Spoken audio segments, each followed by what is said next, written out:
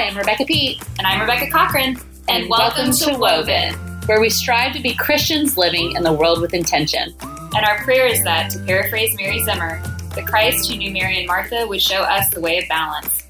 Thanks for listening. Welcome back to Woven. This is the second part of a two-part episode, a continuation of our conversation with Shannon Doyle Bell and Meredith Copley on how to engage the racial diversity in our communities as part of our Want You Be My Neighbor series. The conversation was so rich and so deep and so lengthy that we decided to make this two parts. So if you didn't listen to last week's episode, which was episode 54, please go back first and listen to the start of our conversation with these ladies and then come back and listen to the second part.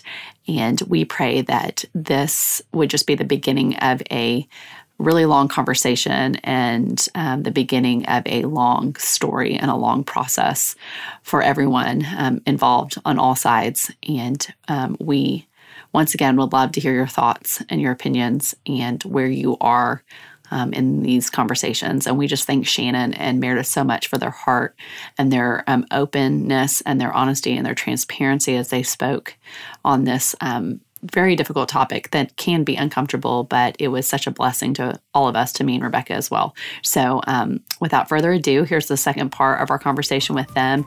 And yeah, go back and listen to the first part.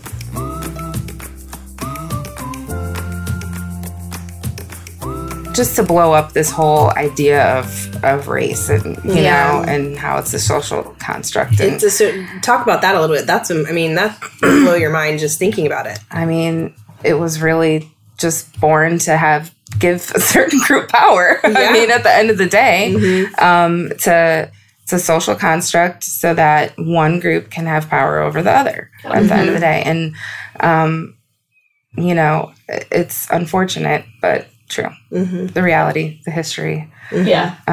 The idea that naming race, because ethnicity is true, but race is a social construct. Am I explaining that correctly? Yes. Make sure I'm explaining that correctly. It's true. I've done a little reading on it, but sometimes it doesn't always come back to me properly. But but yeah, so like, you know, the idea of our ethnicities is, can we define those? Yeah. So, and Shannon can correct me, but like ethnicity is obviously our makeup from, you know, what are the generations, your land of origin, so whether you know it's from, you know, whether it's from the, you know, it's from okay. So I'll break down mine. I think I have a list of mine. It's like if I can remember almost. Yes. So this is your ethnicity. So West Africa, Cameroon, that area, then also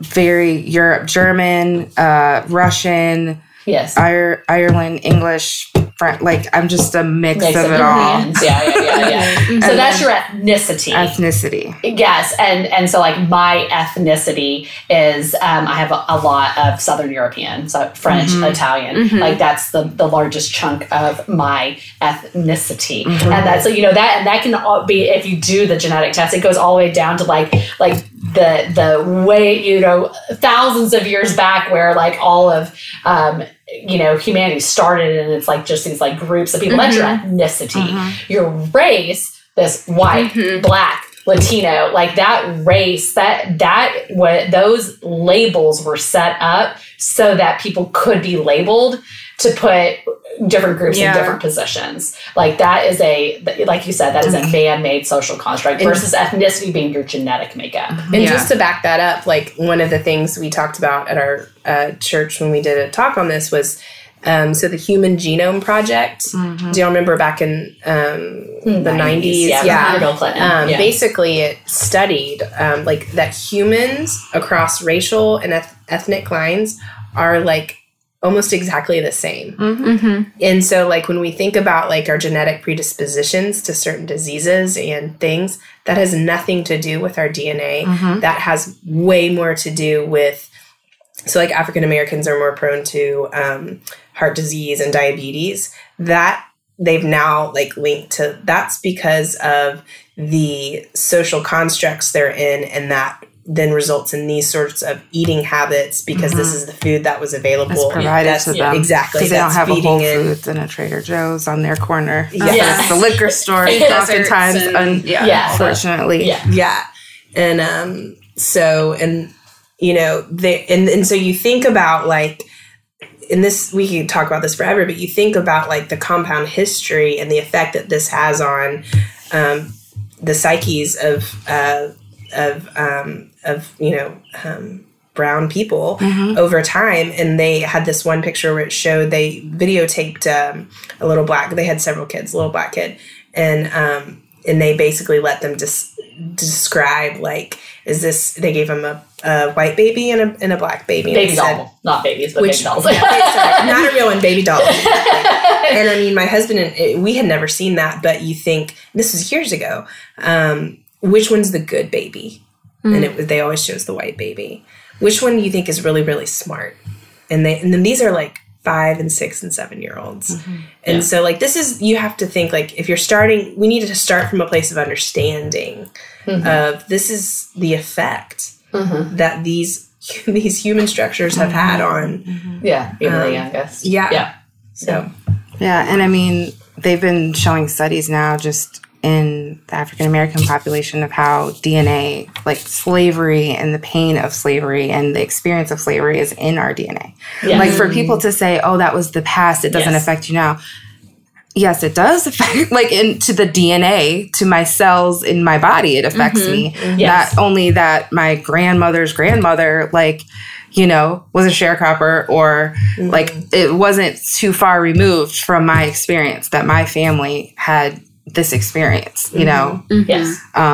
But we're now seeing how it has affected us psychologically, biologically. Yeah. It's, devastating. Yeah. It's trauma. Yes. I mean, and trauma doesn't just go away. No.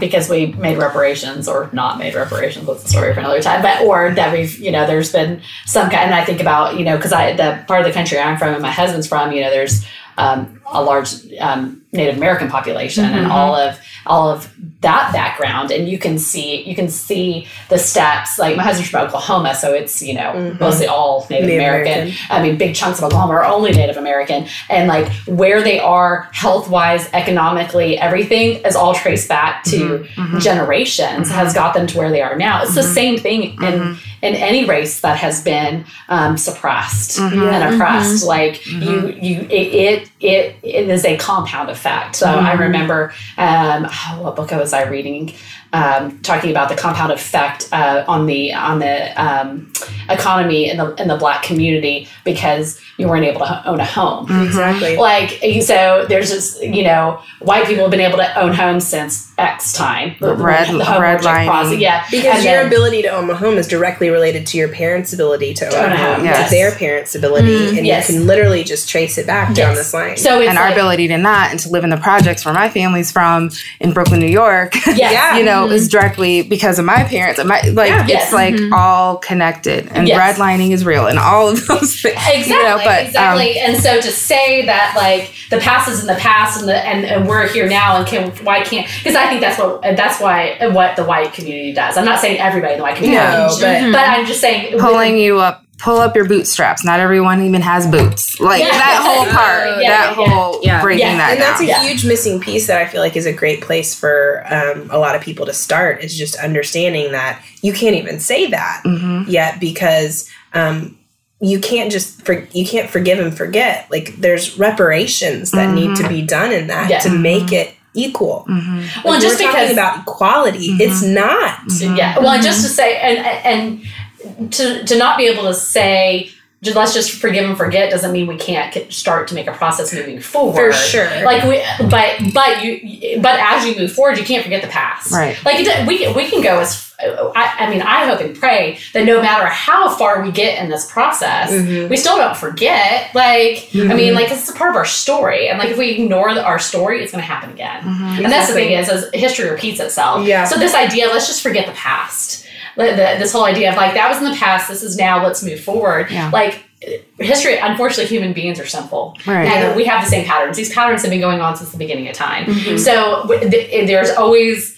one group of people is always going to be striving and be in power over another group of people, and until we understand that that's our history, like we're going to continue to do it. And this is for women here. We can talk about the patriarchal society, like how that like is a cycle and like we pushed out from under it and it comes back again. Like, there's always a striving for power and a suppression. Or a level of privilege too. Yeah, no matter what community you're in, and understanding that like if we don't understand our past, like that cycle's never going to be broken. Right. Yeah. Well, and again, like just speaking back to this overarching thing of like proximity brings understanding, and I can speak to my own experience in that. Where maybe 5 or 6 or 7 years ago, when I had, new children, I was still sort of like, you'd hear a rap song and you'd be like, why do they have to cuss? Why do they have to say all these things? Why does it have to be so harsh and complaining and society? And like, well, let me tell you from Meredith Copley, who now lives in Atlanta, Georgia, as I start understanding the history of the social structures and constructs and racial divides and privilege that we have, the way that they're talking in those songs begins to make more sense to me because they're fed up and they're frustrated, and the reality of what their life has looked at and the privilege that they've seen white people have in front of them, and that they've gotten knocked down again. They haven't gotten the second chance, and they haven't. That's frustrating. Yeah. And so you start to understand these things, but it's only because you've brought yourself in close proximity to it. Okay, so let's go there then. So what is, let's define community, like because your community can be your neighborhood, your community can be your school, your community can be your city, your community can be the United States. Like what are we talking about here when we're talking about community? I think you have to define it for yourself. I mean, there's the community at work, like I mean, but I think if we're talking about the Christian community, that's very large, and that can spread as far as you want it to. Yeah. Right? I mean, I guess, Rebecca, you were talking about, sometimes people need to take baby steps. There's always some form of community you can start with. I don't care if it's like just the one person at work or maybe your child, like maybe it's starting with just that, like breaking a cycle in your generation, in this next generation that you're parenting or being an auntie to or whatever. There's always somebody that you can help, engage community with or teach or whatever, learn.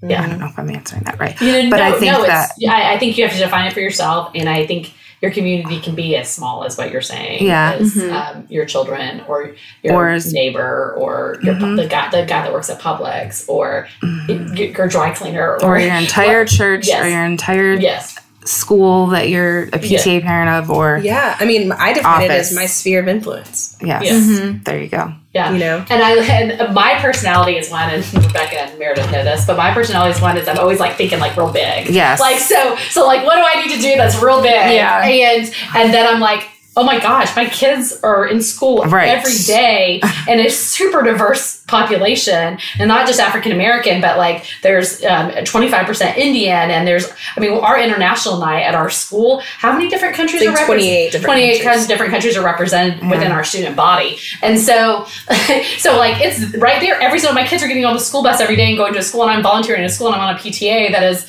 probably half black and half white. Like that's what I'm doing every day. Like, so why am I ignoring that and like trying to like, what march can I go to in DC? Not saying that those things aren't important too, but like our sphere of influences can be much smaller than we make it. And true influence can be more influential in small places, I think. Well, and I think, I don't know if it was intentional for you to be part of a diverse community or not. It was. I think that's awesome. First of all, to become part of the community you want to be, the diverse community is one, but then to also engage it and not just be like, okay, I send my kids to that diverse school, but to actually get to know those families and do life with those families, and your kids are having sleepovers with those kids, and you're inviting them to dinner and what have you. Is a totally different experience than that's what they do during the day, but the rest of our lives is... And I think that's where I'm at right now. Like, okay, so, for those of you outside of Atlanta, Atlanta is one of those cities where I have never before in my life, and all my experiences with the cities I've lived in, that more people choose their child's education than anywhere else. Like here it is like a decision that most people in the United States don't even understand, because most of the United States, you go to the school that you go to, or you're Catholic and you go to a Catholic school or whatever. But like but here, like, literally, it is people spend more time on this decision than just about anything else. It's mind-blowing. Every year. You would think you would make it one year and then it's just done. But every year you have to think about it. I didn't realize it was not like that in other places. Because that's just always how it's been around. You're from Atlanta. Yeah, so here in, like, you are making a choice. Yeah. And you know, honestly, we could make another choice. Not everybody has that option. I'm just going to enter in there, like, for those of us that are just starting this journey, like, if you have a choice, that is a privilege. Mm-hmm. Yes. Mm-hmm. Just having a choice is a privilege that 90% of the people will never experience. Exactly. So what I could do is being like, okay, I made this choice. Look at me. I made this choice. My kids are going to this super diverse school. We're choosing public school. I'm a martyr. Like, all of these, like, and you would never say those things out loud, but I could have that attitude. And maybe sometimes I have had that attitude of, like, look at me, look how diverse my school is, and look how great I am that I'm sending my kids to this diverse school, but that I don't actually engage. And, like, that is where my conviction has come in the past few years, and where God has hit me as, like, okay, so you need to walk the walk. Like, you talk big that you're all pro public schools and you want your kids to be in a diverse population. You picked this neighborhood and you picked this place when you could have chosen to live X, Y, and Z other place. Like, you chose it because you want your kids to be part of a diverse community, but what are you doing to engage it? And so I think that's the next question is, like, and I mean, let's just be honest, white people of our generation like to say all the things that they're doing socially. We like to say that or chunks of us like to say, look at me, I buy all organic, and I signed up on this petition, and I support this cause on Facebook, and there's that funny SNL skit.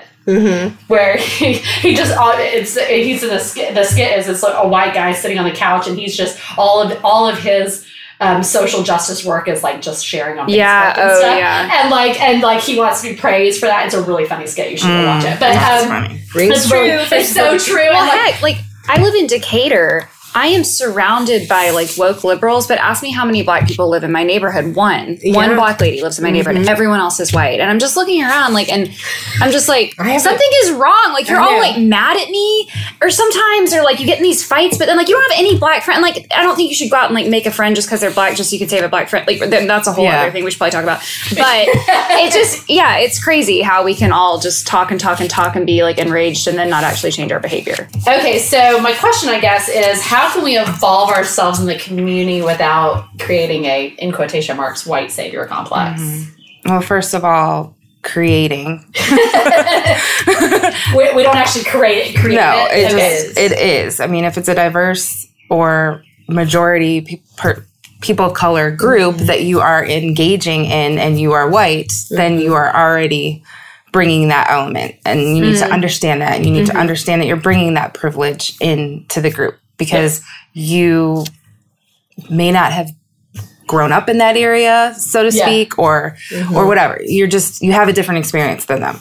Yeah, I can think of it. An example for me would be, like, and I think this has happened at our school. It's gotten much better in that the leadership of, like, our PTA. When I first started, 4 years ago, it was mostly white, even though that's not representative of the school population. It has become, like, we sat at the volunteer breakfast this morning, volunteer appreciation breakfast this morning, and the room was very diverse, which makes me very happy. Yeah. But what has happened in the past, I think, is that, you know, it's white leadership coming in and deciding what the school needs. Right. And part of that may be just because that's just how it happened. But some of that is, you know, coming in and I'm going to change the school. Right.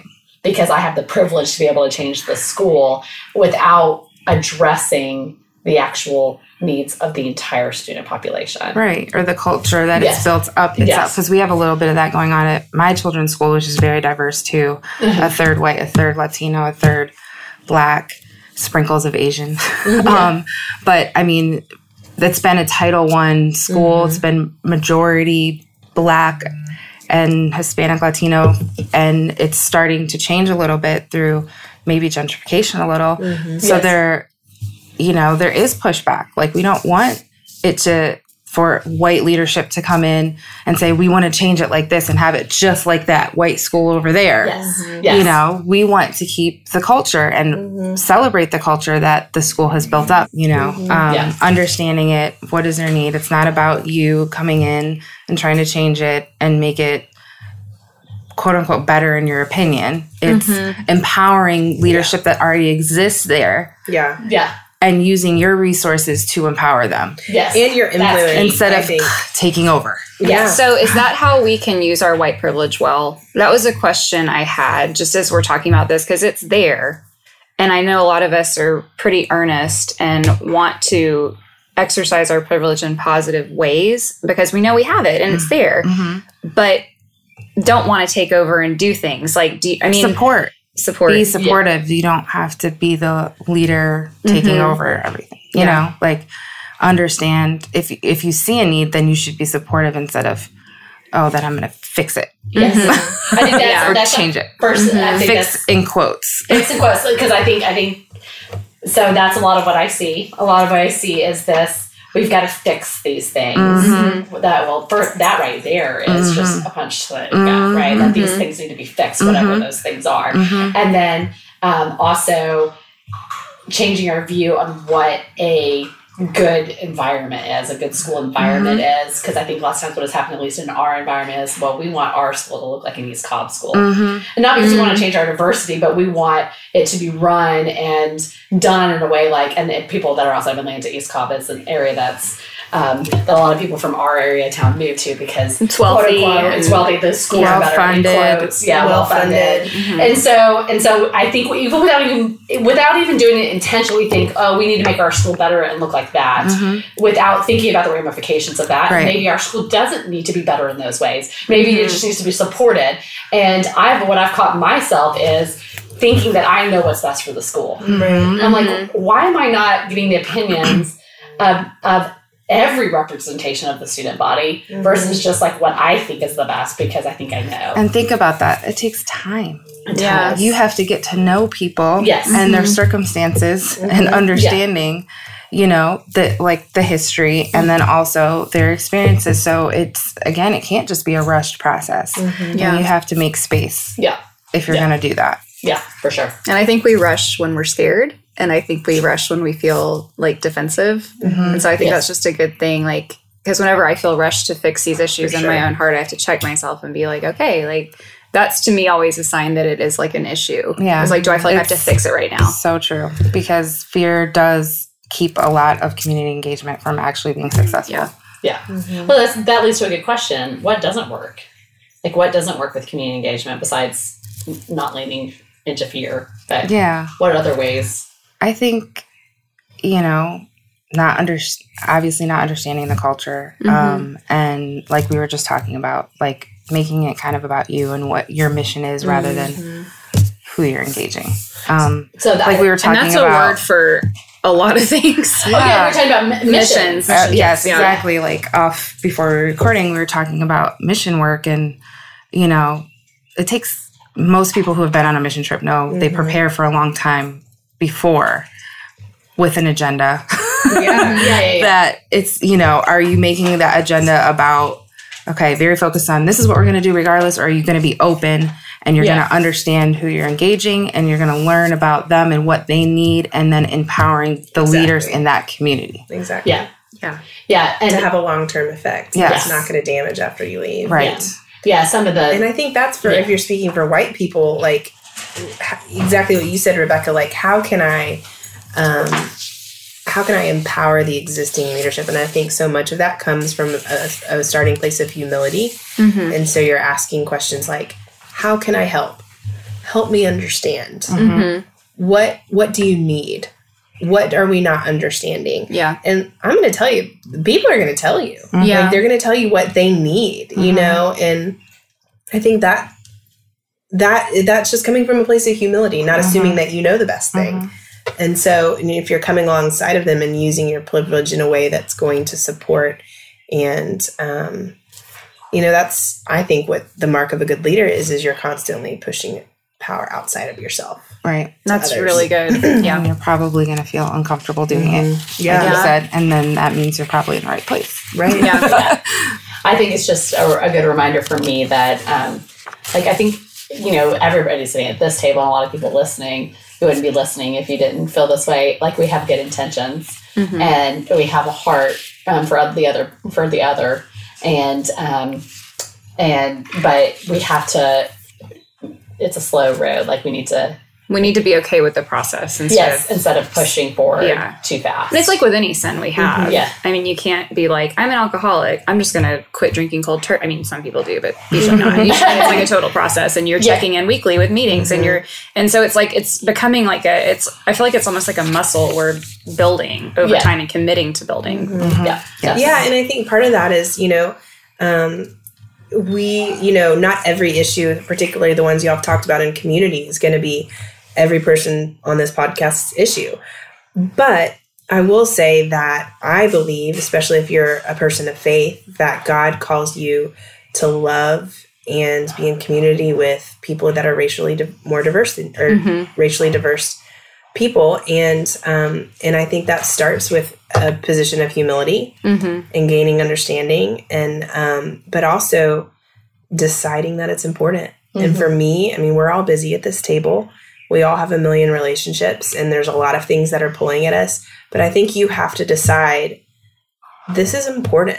And this is an area that I feel like I can grow in and my family can grow in. Yeah. So I'm going to commit to whatever of the many things that we've, suggested and y'all have talked about to move the needle in this area in our life. And that's going to be a sacrifice a little bit. Yeah. And I think you have to start with acknowledging that and deciding it's worth it. I think you could talk about sacrifice a little bit, more too, because I think, if your heart's changing, then you're going to start looking at the life you've built a little differently and say, this isn't what I really like. I don't like, I've had friends through Be the Bridge and just in my life say, well, I just realized every area of my life is white and I don't like it and I don't understand why, and I need to change this. I need to find out why and how. And are you really willing to move to a different community or do church differently or do school differently, or how does that look? Or willing to engage on an issue that and this is a quote, anyone who knows me, I've been saying it for the past year, our local dentist and school board chairman, Dr. Jaha Howard, says, we have to get to the place, and he was speaking about community and school board and stuff like that, and I think you could say it across a lot of spectrums, where we care just as much about other people's kids as we care about our own. And that is going to color, and it's going to fill in these areas where, where can we change in a way that our family, our community is caring more about all the people that represent this community than just our little nuclear family or just our little nuclear friendship. Yeah. And taking even further and saying, well, we're preparing the next generation. Yeah. I'm going to have another quote. Because it was a good transition into this Greek proverb that says, a society grows great when old men plant trees whose shade they know they shall never sit in. Yeah. That's good. Yeah. So, our purpose is not just for us right now and for our comfortable life right now, but for our kids and then their kids and then all the generations ahead of us. Yeah, for sure. And I was just thinking, why should Christians care about this issue? Since most people listening to this podcast are, most of them, we're a faith-based podcast, so most of the listeners are. We talked about how, the whole point of Christianity is reconciling us back to God. So why wouldn't we be the leadership in this? But also, I'm just thinking, we just came off a retreat with our church that the whole retreat was about heaven. And one of the things our pastor said was, our life here on earth is practice for heaven. Everything we do here on earth, it's not a separation, heaven's not there and then we're here and it's two different things. Everything we do here is preparation for there. Well, I'm sorry, you can't read very far into scripture without seeing that every nation is going to be represented. Every color is going to be represented. Every person is going to be represented in heaven. And that's who we are going to be with forever. And we're going to be worshiping with forever. And we're going to be working with forever and all of those things. And so why wouldn't we practice that now? Like, why wouldn't we be ready for that now? And so, the Lord's Prayer is, make it, on earth as it is in heaven. And like as it is in heaven right now, everybody's, and it's not like everybody's the same color. Our resurrected bodies aren't going to be all the same color. Like it's also Jesus wasn't white. Yeah, right. That too. So, but just like it's going to all be represented in heaven. Why wouldn't we practice that here? And so, that's part of it too. And I think I think before we started this today, we talked about like this is a really big topic. This you couldn't encompass this in a year of talking. Right. And so for a lot of people, this is going to be the first sort of foray into this issue. And I think y'all said you were going to put some resources in the show notes. There's just a lot of really great books and websites and even some like Netflix documentaries that you and your friends or you and your spouse or whoever could sit down and talk that are just like really good resources to start this journey. I mean, you don't have to eventually, and you said this so well, Shannon, before we started, you don't have to like be like, okay, now I'm going to go out and start and whatever. That may be true. You can't tell people what their story is in the next step. I think everyone can start in a place of learning and informing. Right. Like we can't say right now, okay, so now everyone next is go join everyone Bridge. Like that's just not for everyone. Everybody has to define it for themselves and figure out what their next step is and pray about it and read and research and do the work. There's something you can do. And I think you can start on that, doing the work by learning and reading some of those things. Yeah. And I think also, we just live in a time where this is front and center. And to have this ignorant thought that we can just stick our head in the sand and allow it to all go on around us without us needing to know what's going on is foolish. I think it is in front of our faces and we need to understand it. We need to know why, and we need to know what we can do, and even large or small, and